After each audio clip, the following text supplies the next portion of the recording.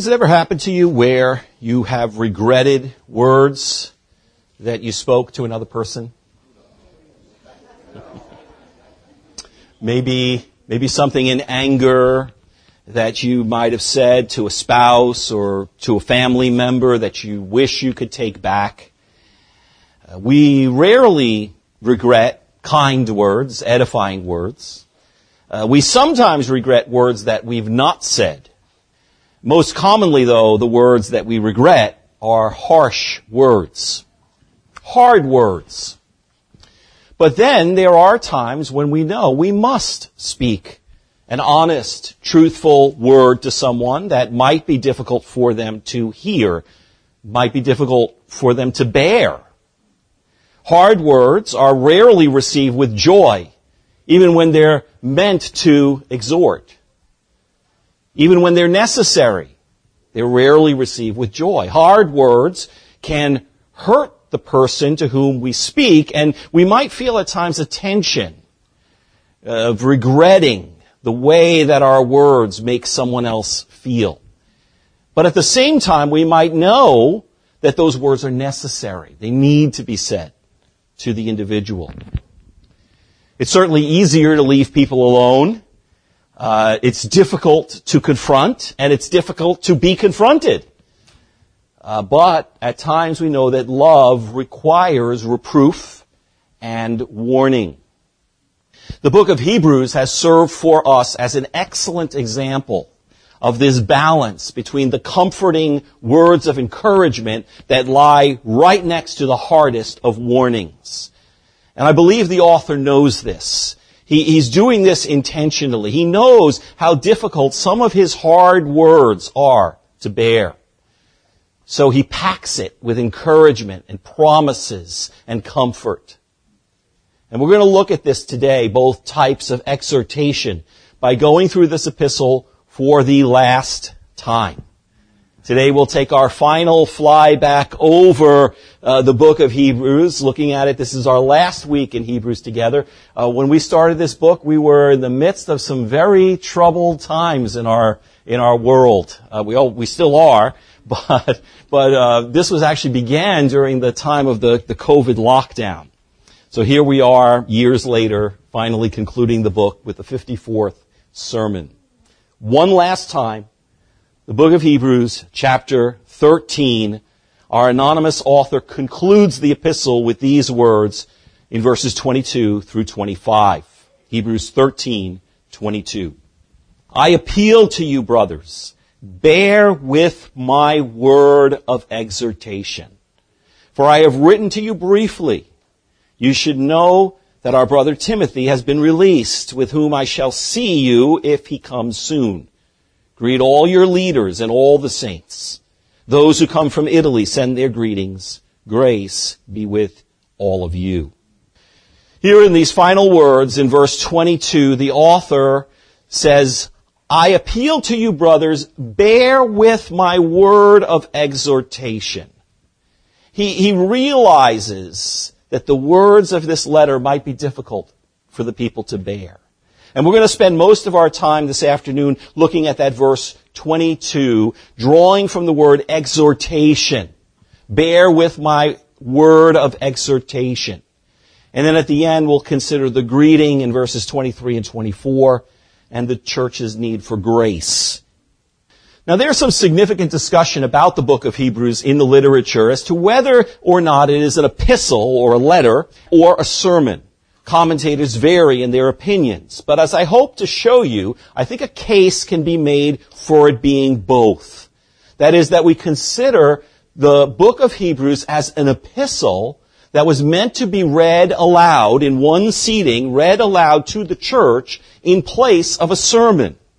The fact that it's an epistle is very clear at the end of the letter. The last 8 verses have the typical components of a New Testament epistle. A benediction, a greeting, an appeal for prayer.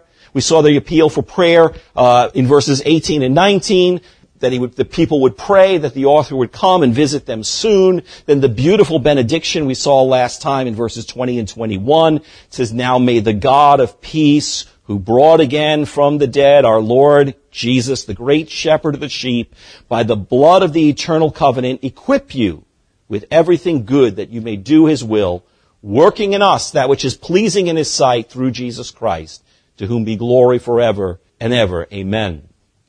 Now when we come to verse 22, we see a final appeal. Look at verse 22 again. I appeal to you, brothers. Bear with my word of exhortation.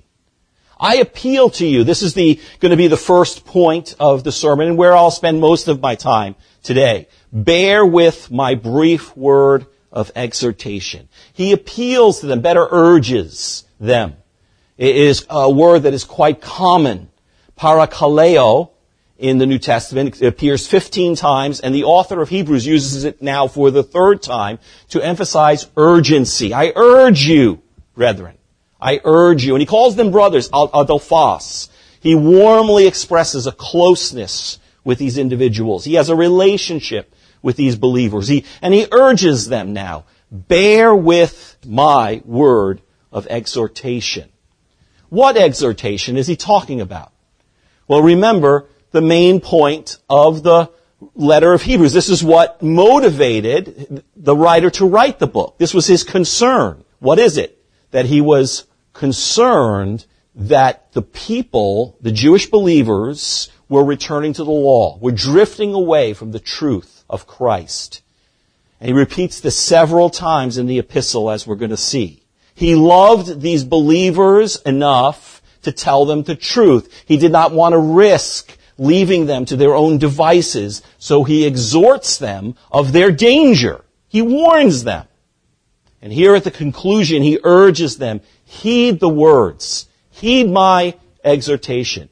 Bear with my exhortation. Bear with that which is contained in this epistle. Receive it with an open heart. Now he describes this discourse, which is the entire epistle in verse 22, with two interesting terms. He calls it first a word of exhortation, and then he calls it brief, literally a few words. He's referring to the epistle in its entirety, a few words. Now that's kind of unusual because Hebrews could not really be considered a brief letter. The epistle has nearly 5,000 words, and as far as epistles go in the New Testament, it's only eclipsed by Paul's epistle to the Romans and 1 Corinthians. All of the other epistles are shorter. So, as an epistle, it could hardly be described as a few words. We do know, though, the author is attempting to be brief. On two occasions, in chapter 5, verse 11, and in chapter 9, verse 5, he expresses how he has much to say, and he could say much more. So he's trying to keep it brief. By New Testament standards, the book of Hebrews as a sermon would not be very long. And I say by New Testament standards, because if we look, for example, at Paul's sermon in Acts chapter 20, verses 7 and 9, where Paul is preaching past midnight. Remember, that was the time when it was so lengthy that it actually reports that there was a young man in the congregation who was seated up in the third balcony, and he fell asleep and actually fell out the balcony, and he actually died, and they raised him. Well, that's an example of a New Testament sermon, a sermon in the days of the Bible. So by comparison, we could say that the book of Hebrews, which could be read in just under an hour, would be a brief sermon. Not by modern standards. Consider modern standards. Today, the average sermon length has now, which has been decreasing over the last 25 years, is now down to 37 minutes. So, not brief by today's standards, brief by New Testament sermon standards. The author does desire to keep things as brief as possible. I know that this is like every week, whether you believe this or not, it's true. My final step in sermon preparation is to go through the sermon and cut back on things that I feel are unnecessary or extraneous. Near the end of the week, I'll have the sermon done, and I'll just try to cut back on anything that I feel unnecessary. I don't want to take away from the power of the main points with a whole lot of other stuff. And I know it's hard for you to believe that I do that, But I do that and still end up around 50 to 55 minutes. Imagine if I didn't do that. And by the way, I'll just say I am amazed at your attention spans. It's incredible. In a world where everything is moving so quickly, the drawing power of media and screens, and lights, here you are for almost an hour giving your attention to what basically is a talking head. No pictures, no movies, no funky lights in the background to keep you occupied. That's a testimony, brothers and sisters, of your love for the Word of God, and I praise God for that. That said, there is a good and right regard that a preacher ought to have toward his listeners to not exasperate them.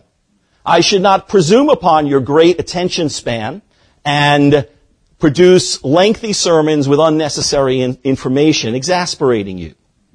Now, why do I do this? Why do I compare the length of Hebrews to a sermon length? Well, the author calls his word of exhortation brief.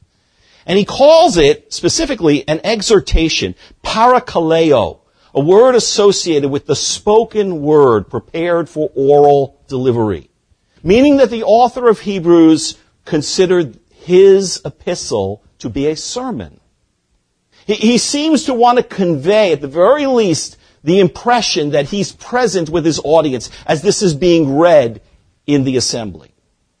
In verse 22, he calls his letter logou tes parakleseos, a word of exhortation. And that Greek word for exhortation includes the very broad ideas of warning and reproof to encouragement and comfort. Warning and reproof all the way to encouragement and comfort. Isn't that what Hebrews has been for us? He tells them, bear with my word of exhortation, endure it, receive it with patience. And I believe he's saying this at the end now because he realizes the weight of what he has written. So he exhorts them, don't be discouraged with these words. Patiently receive these words. In particular, the hard words. He loves the people. And at times, in order to speak lovingly, it requires we speak truthfully. And if we speak truthfully, at times the truth could sting. Listen, we live in an age that is everything against this. In an age where any negative word or perceived negative word will have you canceled.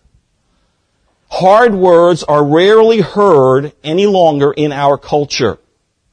We live in an age that negative words are being canceled. People are breaking down because they're not affirmed and comforted. What do we call them? Snowflakes, right? Hard words rarely heard anymore. In two studies from 2019, researchers examined 218 and 376 university students' reactions to excerpts written about their generation, about the millennials. They read these articles and then they gave their input. This is young adults aged 18 to 25. They found that the students reacted negatively to their age group, to their generation, being called narcissistic or entitled. And they reacted with a similar degree of negativity to other undesirable labels, such as they're oversensitive. They were being oversensitive about being called oversensitive. In our day, what is or is not considered appropriate has changed. The media, news, comedy even, quite different from past generations. People are so easily offended. I was reading that the average grade of a high school student, which was once C, by the way, C is average. It means fair. It means you did an average job. You're average. Well, today, the average grade of a high school student is an A. Not because the academics are any better, but because it's perceived that students today can't deal with a C any longer. They don't like being called average. And such is our culture. Everyone gets a trophy. But culture aside, Any true Christian in any age will appreciate the benefit of a proper balance between affirmation and assurance and comfort on the one hand, and warnings and reproof and rebuke on the other. Both are the means that God uses to sanctify and to save His people. We recognize that as believers, right? We recognize God woke us up by warning us. He took us out of our slumber by blowing the trumpet. He shook us up out of our complacency. He woke us up out of our laziness by warning us. But sadly, we find a trend in preaching today in many evangelical churches of our day where it has become weak, where there is a bending to the cultural mandate of oversensitivity. How many preachers in our day are talking about people calling upon the rocks to fall on them so that they might perish because they're in such fear? How many preachers today would identify Jesus, as Peter did, as the one whom you crucified, even with pointing a finger, which I believe he probably did on Pentecost? The one whom you crucified. Today's preacher has replaced the sharp, booming, exhortive you with the mild, easy to accept we. We crucified him with soft tone and no finger. Preaching has been replaced in our age with conversations. There's no more imperatives. There are only suggestions and caveats. We want to apologize for an outdated God. Imagine preaching 1 Timothy 2 in our day, which talks about the exclusion of women from the pastorate. And then following it up, as I've heard, with words like, now, I don't understand why God made this rule, because I personally think women would make great pastors. After all, they make great leaders in the civil and corporate arenas. And we just have to assume that God knew what he was doing when he inspired that chauvinistic, patriarchal apostle Paul to write that. Let's have a conversation about it, shall we? This is the prevailing mode of preaching in our day. There is no imperative in preaching any longer, nothing offensive. There's no power, there's no searching of the soul. The Lord Jesus, with the flaming sword coming out of his mouth, has been completely eclipsed with the gentle Jesus, meek and mild. Booming calls to repent or perish have been replaced with hell. Friends, let's talk about Jesus today, shall we? However, on the other hand, we need to be aware of over-adjusting.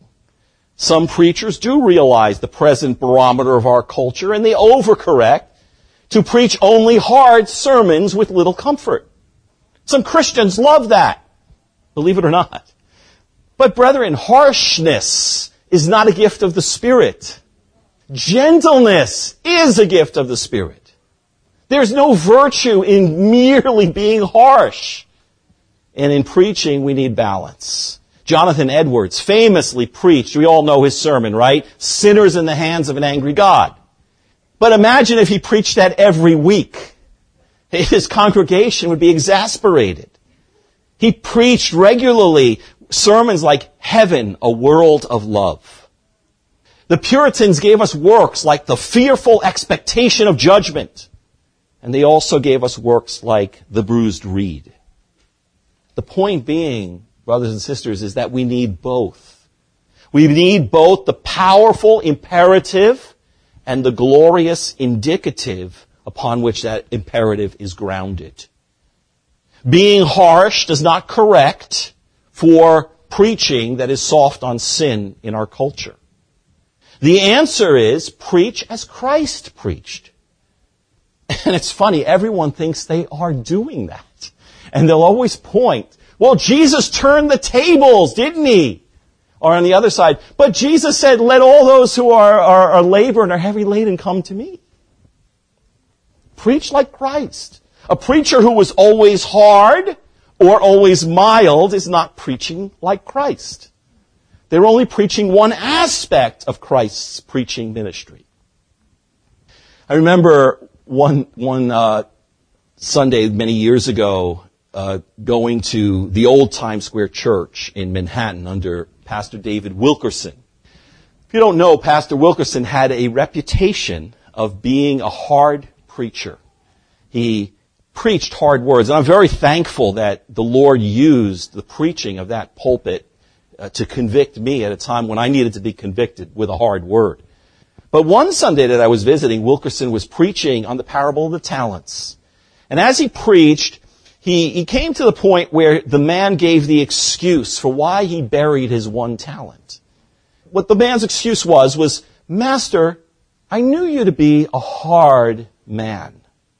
So basically, rather than risk losing my talent, I buried it, and here it is. I knew you to be a hard man. Well, Wilkerson was explaining how he was personally convicted by this, and he wondered whether his preaching was presenting Jesus as hard. And again, there were many fans of hard preaching. You didn't go to Times Square Church to have your ears tickled. There were many fans of some people just love harshness for the sake of harshness. But here he was being convicted of his harshness because he was painting Jesus to be a hard man. What we need, brethren, is not harshness, but a biblical balance in preaching. One that is not afraid to preach the sharp edges of truth with passion, but also equally unafraid to preach the gospel of love and forgiveness with the same passion. Just listen how God identifies himself in the law. This is God's description of himself. The Lord is slow to anger and abounding in steadfast love, forgiving iniquity and transgression. But he will by no means clear the guilty, visiting the iniquity of the fathers and the children to the third and fourth generation. Now, God is not afraid of his reputation. He is not afraid of being misunderstood as overly gracious or overly judgmental. He simply states it the way it is. It's human beings that are polarized. It's human beings that worry about their reputation. I want to be that hard preacher.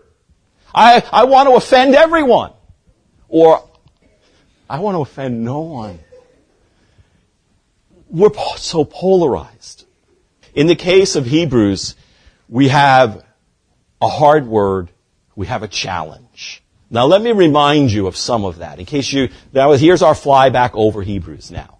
I won't have you turn, I think it'll take too long. Just listen to the hard words, listen to the rebukes, listen to the challenges, listen to the warnings. These are written to the church. They are for us. Chapter 2.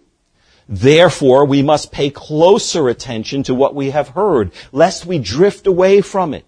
For how shall we escape if we neglect such a great salvation? Chapter 3. Take care, brothers, lest there be in any of you an evil, unbelieving heart, leading you to fall away from the living God. But exhort one another every day, as long as it is called today, that none of you may be hardened by the deceitfulness of sin. Chapter 4.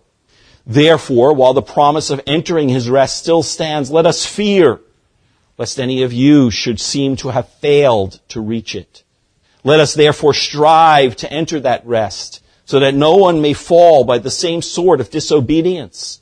For the word of God is living and active and sharper than any two-edged sword, piercing to the division of soul and spirit, joint and marrow, discerning the thoughts and intentions of the heart. And no creature is hidden from his sight, but all are naked and exposed to the eyes of him to whom we must give account. Chapter 5. About this we have much to say, and it's hard to explain, since you have become dull of hearing.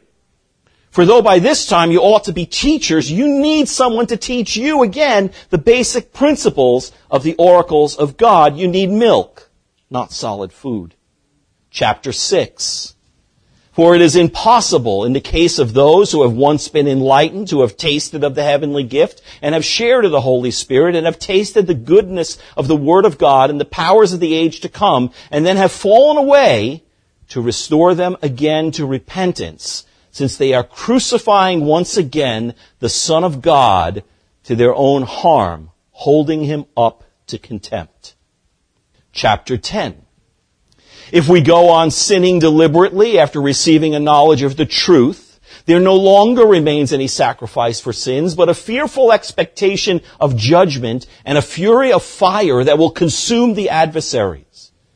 Anyone who set aside the law of Moses dies without mercy on the evidence of 2 or 3 witnesses. How much worse punishment do you think will be deserved for those who trample underfoot the Son of God and have profaned the blood of the covenant by which he was sanctified and has outraged the Spirit of grace? It is a fearful thing to fall into the hands of the living God. Chapter 12. My son, do not regard lightly the discipline of the Lord, nor be weary when reproved by him, for the Lord disciplines the one he loved, and he chastises every son whom he receives. Strive for peace with everyone, and for holiness, without which no one shall see the Lord. See to it that no one fails to obtain the grace of God, that no root of bitterness springs up and causes trouble, and by it many become defiled. That no one is sexually immoral or unholy like Esau, who sold his birthright for a single meal. For you know that afterward, when he desired to inherit the blessing, he was rejected, for he found no chance to repent, though he sought it with tears. And at that time, later on in the chapter, at that time his voice shook the earth, and now he has promised, yet once more I will shake not only the earth, but also the heavens. This phrase, yet once more, indicates the removal of things that are shaken. That is, the things that have been made. Now, I could go on. There are many more.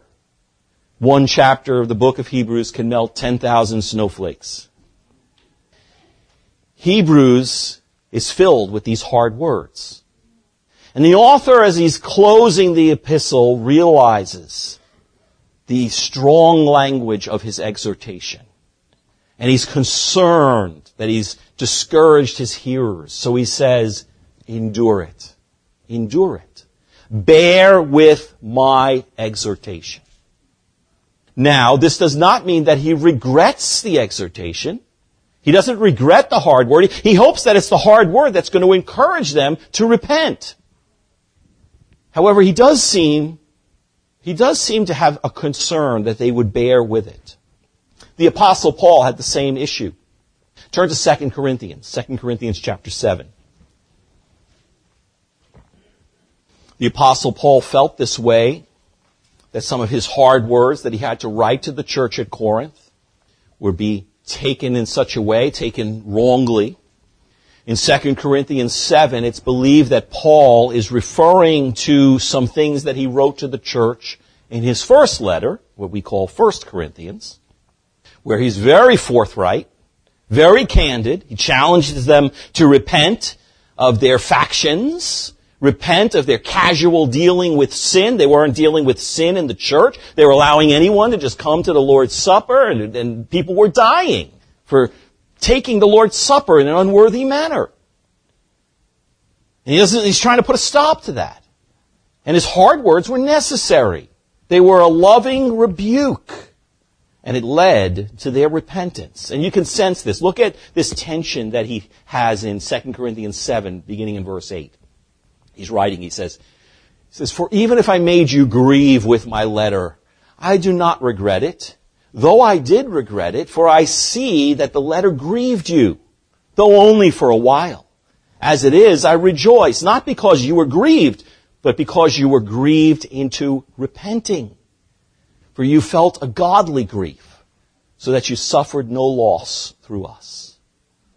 Now, I sense this as a preacher and as a pastor. At times you have to exercise some form of discipline in the church, or you have to warn, you have to preach hard words, whether it's judgment, or it's exposing sin, or it's rebuke, or reproving sin. And I recognize this kind of sense of regretting but not regretting. Regretting that you're grieved, but not regretting the consequence and result of that, which is your repentance. I think anyone would say they would rather encourage or comfort believers than rebuke and correct, right? I mean, it's a lot easier to be a Joel Osteen. I'm an encourager. I don't do those things. It's easy. That's why all these people flock to him. It's easier. But the Scripture doesn't work that way. Preachers need to warn and rebuke and preach judgment, as the text warrants. But at the same time, as we do that, we take into consideration, we don't want people to be condemned. We don't want people to condemn themselves. We don't want people to take the words wrongly. And that leads to a temporary regret. And I think that's what the author of Hebrews is coming to at the end when he exhorts them, bear with my exhortation. And the book of Hebrews, if we consider the book of Hebrews as a sermon, it gives us an example of the composition of a sermon, of what ought to compose a sermon today. Now, I've already shown you how Hebrews exhorts believers with hard words, endure discipline, resist sin, don't drift away from the faith. But Hebrews also provides us with the greatest words of comfort in all of Scripture, the greatest encouragements and assurance of the rest and hope that lie ahead for the believer. He bases these on the promises of God. Let me share it again. Let's fly over one more time. Chapter 2. Right after the warning. He says, how shall we escape if we neglect so great a salvation? He says this. He says, for it was fitting that he, for whom and by whom all things exist, in bringing many sons to glory, should make the founder of their salvation perfect through suffering. For he who sanctifies and those who are sanctified have one source. That is why he is not ashamed to call them brothers. Imagine that. He's introduced us in chapter 1 to this glorious Son, this Son of God who is the radiance of the glory of God, the exact imprint, the perfect founder of salvation. And what does it say? He's not ashamed to call you brothers. Hallelujah. And that he will bring you to glory. He goes on to say, through death, that he would destroy the one who has the power of death. That is the devil. And deliver those who through the fear of death were subject to lifelong slavery. He's a deliverer. He's a savior.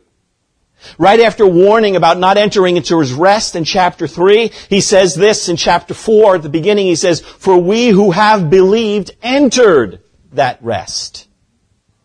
Amidst the warning of chapter 4, he concludes in verse 14 with one of the greatest promises in all of Scripture. He's just warned them.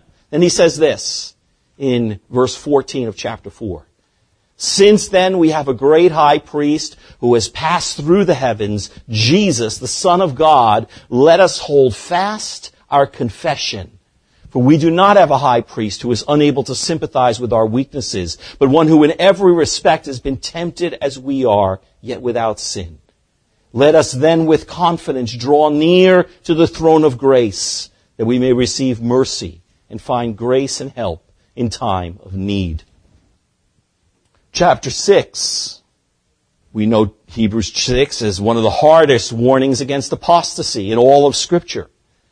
Right after he gives the warning, he says this. He says, though we speak in this way, what way? Though we speak with these hard words about warning, he says, yet in your case, beloved, we feel sure of better things, things that belong to salvation.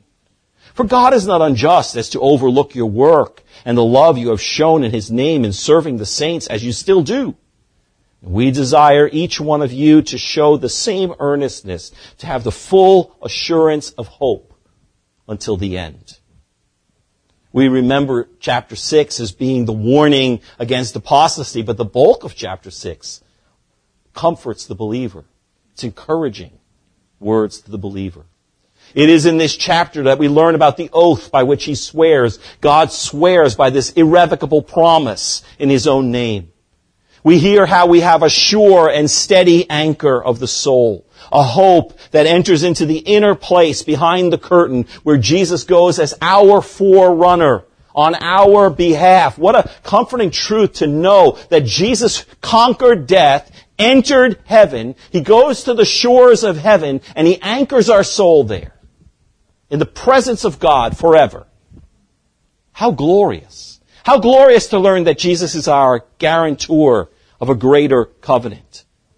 A covenant wherein it says God will be merciful toward our iniquities and will remember our sins no more. A greater covenant than the old, where he says those who are called may receive the promised eternal inheritance, and that Christ is coming a second time for those who eagerly wait for him. Chapter 10, another big warning about falling away in verses 19 through 23. Chapter 10, it says this, "Therefore, brothers, since we have confidence to enter the holy places by the blood of Jesus, by a new and living way that he opened for us through the curtain, that is through his flesh, and since we have a great high priest over the house of God, let us draw near with a true heart, in full assurance of faith, with our hearts sprinkled clean from an evil conscience, and our bodies washed with pure water. Let us hold fast to the confession of our hope without wavering, for he who promised is faithful." On and on I could go on. Chapter 12, when he talks about the removing and shaking of all things, the things that shook the entire created order, he says there was an intention. There's a reason he shook the entire created order. And he says it's in order that the things that cannot be shaken would remain. Why? So that you and I, brothers and sisters in Christ, so that we would inherit a kingdom that cannot be shaken. So as a sermon, Hebrews shows us the kind of material that we ought to be hearing in our pulpits today. Both the encouragement and comfort based on what God has done for us in Christ, the indicatives, and the strong warning of judgment, and the imperatives. They serve the same goal. They both are needed to save those who have ears to hear. The warnings may be spurned by those who are not saved, but the warnings will be embraced by those who have ears to hear.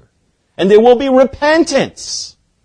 They serve the same goal, to save those with ears to hear. The preservation and the perseverance of the saints is dependent on encouragements and rebuke. We need both. So if we, as your pastors, neglect one or the other, we fail to preach the whole counsel of God. The whole counsel of God is designed to save you, to sanctify you. And there's a great danger in a church that neglects either aspects of this word exhortation. And you're, friend, today, you're in great danger if you cannot bear with an exhortation, whether that be a warning that shakes you, that you may not be a Christian, or whether it be a comforting, warm word. We have to ask God to give us grace, not to be conformed to the snowflakes of this world. We need to be able to bear with warnings that were designed for our salvation and growth. The Scripture says, "For the time is coming when people will not endure sound teaching, but having itching ears, they will accumulate for themselves teachers to suit their own passions, and will turn away from listening to the truth and wander off into myths." The way to be sure that you're not in that number, among those, is to endure strong exhortations. Bear with exhortations. Receive them. They're God's good gift to us. God and your pastors love you enough to appropriately warn you. Praise God, because 95 at least % won't do that. If you're hearing this, and you're a preacher, and you're uncomfortable warning the flock, I understand that. But know that if you do not do so, you are failing to equip your sheep with one of the most essential means to save their souls. Do not allow our weak culture to dictate what you say, so that you're unable to preach a strong word with the full biblical passion and power. It was the false teachers, remember, who were the ones who said, "Peace, peace," when there was no peace. Do not allow your fear of man to keep you from preaching the whole counsel of God, both promise and judgment. Peace and safety, yes, and sudden destruction for those who don't heed. Any preachers who might be listening, I pray that the Lord would lead us to teach and preach without yielding the authority that comes from God Himself in preaching the Word. God delegates preaching to the pastor to preach the Word. We do not need to apologize when we exercise that authority. If you do cave into the pattern of this world by averting strong exhortations when they're necessary, what will happen is your church will be filled with goats. What are goats? False believers who can endure neither sound doctrine nor hard words. The Word of God would charge us as pastors in the presence of God and Christ Jesus, who is the judge of the living and the dead, and by His appearing in His kingdom, preach the Word. Be ready in season and out of season. Reprove, rebuke, and exhort with complete patience and teaching. That was my brief first point. Second point. I promise you, this will be brief, really brief. Second point, greetings and grace. First, greetings. Verse 24. You should know that our brother Timothy has been released, with whom I shall see you if he comes soon. Greet all your leaders and all the saints. Those who come from Italy send you greetings. Timothy, common name in the time. Most believe, though, this was the Timothy who was known, Paul's friend and the son in the ministry, and that those receiving this letter would be fully aware who Timothy was in the church as a whole, what he did, and that they would be generally encouraged that apparently Timothy was in prison and now he was being released from prison. And also encouraged that Timothy was going to be joining him, the author, if he was coming. If this release was soon, Timothy was going to be there visiting the church. Verse 24, he again mentions leaders. He says, greet your leaders. These are the same leaders that he's had in his mind throughout the chapter. In verse 7, in verse 17, these are the leaders of the congregation who he admonishes the congregation to honor and respect. And here he says, greet your leaders, showing that the letter is written to the congregation, not just the pastors. The writer addresses the congregation directly. You, church, greet your leaders.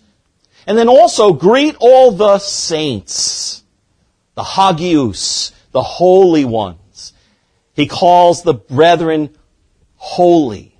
An important theme in Hebrews, right? All the saints, those who God is sanctifying through the blood of Jesus, greet them.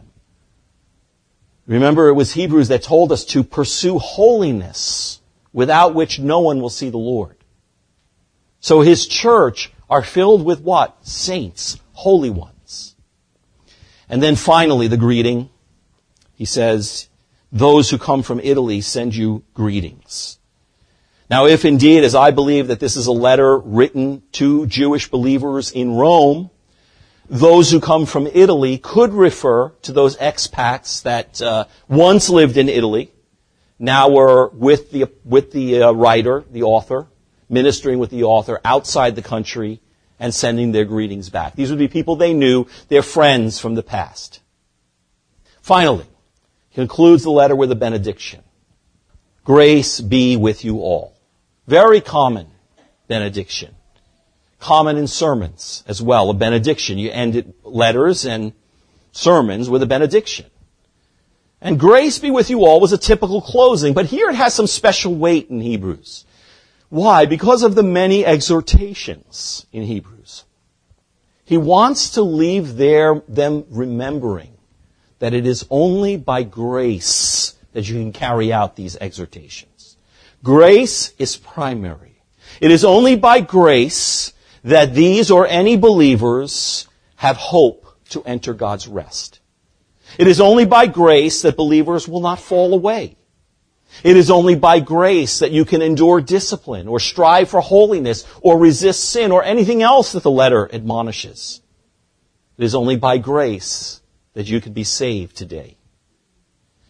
There are 131 uses of grace, of the word grace in the ESV, 124 in the New Testament. Grace is often defined as undeserved favor, and that is one aspect of grace. Undeserved favor. Grace is the attribute of God that incites Him to give free gifts, undeserved gifts to sinners. We see this in Romans 11, verses 5 to 6. It says, "At the present time there is a remnant chosen by grace. For if it is by grace, it is no longer on the basis of works. Otherwise grace would no longer be grace." The unmerited, undeserved favor that God has on sinners today. You cannot work for your salvation. You cannot work to earn grace. Today you can come in here thinking that you're just about maybe good enough to go to heaven when you die. And you think that your eternity is dependent on it. If that's you, I would call upon you to think about this in light of Scripture. If you think that you can live a good life and then go to heaven when you die, or maybe you're not so good now, but you say, I got plenty of time to make up for all the bad things I did, I would call you to turn of your unbiblical way of thinking and receive the free grace offered to you in the gospel, offered to all sinners. It is by the grace of God and grace alone that you are saved through faith. It is not dependent on your good works one iota. Scripture is clear. There is no other way to be saved but for you to receive the free gift of Christ's death and resurrection in your place. That is undeserved favor. That is God's gracious initiative. Grace, then, is also used in the New Testament to talk about power for living. 2 Corinthians 9:8 says, "God is able to make all grace abound to you, so that having all sufficiency in all things at all times, you may abound in every good work." So as believers, even the good works that we do are by grace. By grace, God not only saves, but He sanctifies. Grace is the power or work of God that works in us to change us, to enable us to work, to serve, to suffer, to repent, or anything else. We are made holy only by grace. We grow in our faith only by grace. We saw it in verse 9. Look back to verse 9. It says that we are strengthened how? By grace. Grace produces real, practical outcome in people's lives. And it's no wonder the author would want grace ringing in our ears as we close the book of Hebrews. He leaves us with this benediction of grace. I'll close by having you turn to one more text. Turn back to Hebrews chapter 4.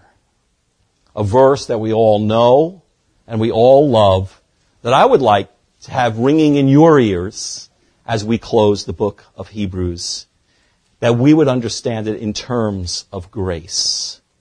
Hebrews 4, first verse 16. "Let us then with confidence draw near to the throne of grace." What is God's throne characterized by? What is His rule, His presence characterized by? A throne of judgment? No. God has a quality and a character that has an inclination to be gracious to His people. He treats us better than we deserve. I love it when you ask someone, "Hey, how you doing?" And their answer is, it's kind of, try it at this point, I guess, but better than I deserve. So true, right? We're treated better than we deserve. That's the throne that we're coming to. We don't deserve it, but grace. This is where we petition God before the throne. This is where we pray. We're unworthy of that presence, but grace.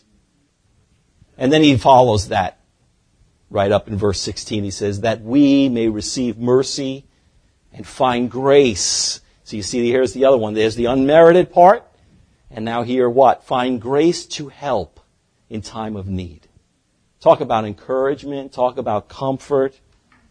This is incredibly encouraging, brothers and sisters, to know that God's grace is both His inclination, His heart, to treat us better than we deserve, and to extend that inclination to work in us what is pleasing in His sight. Grace to help in time of need.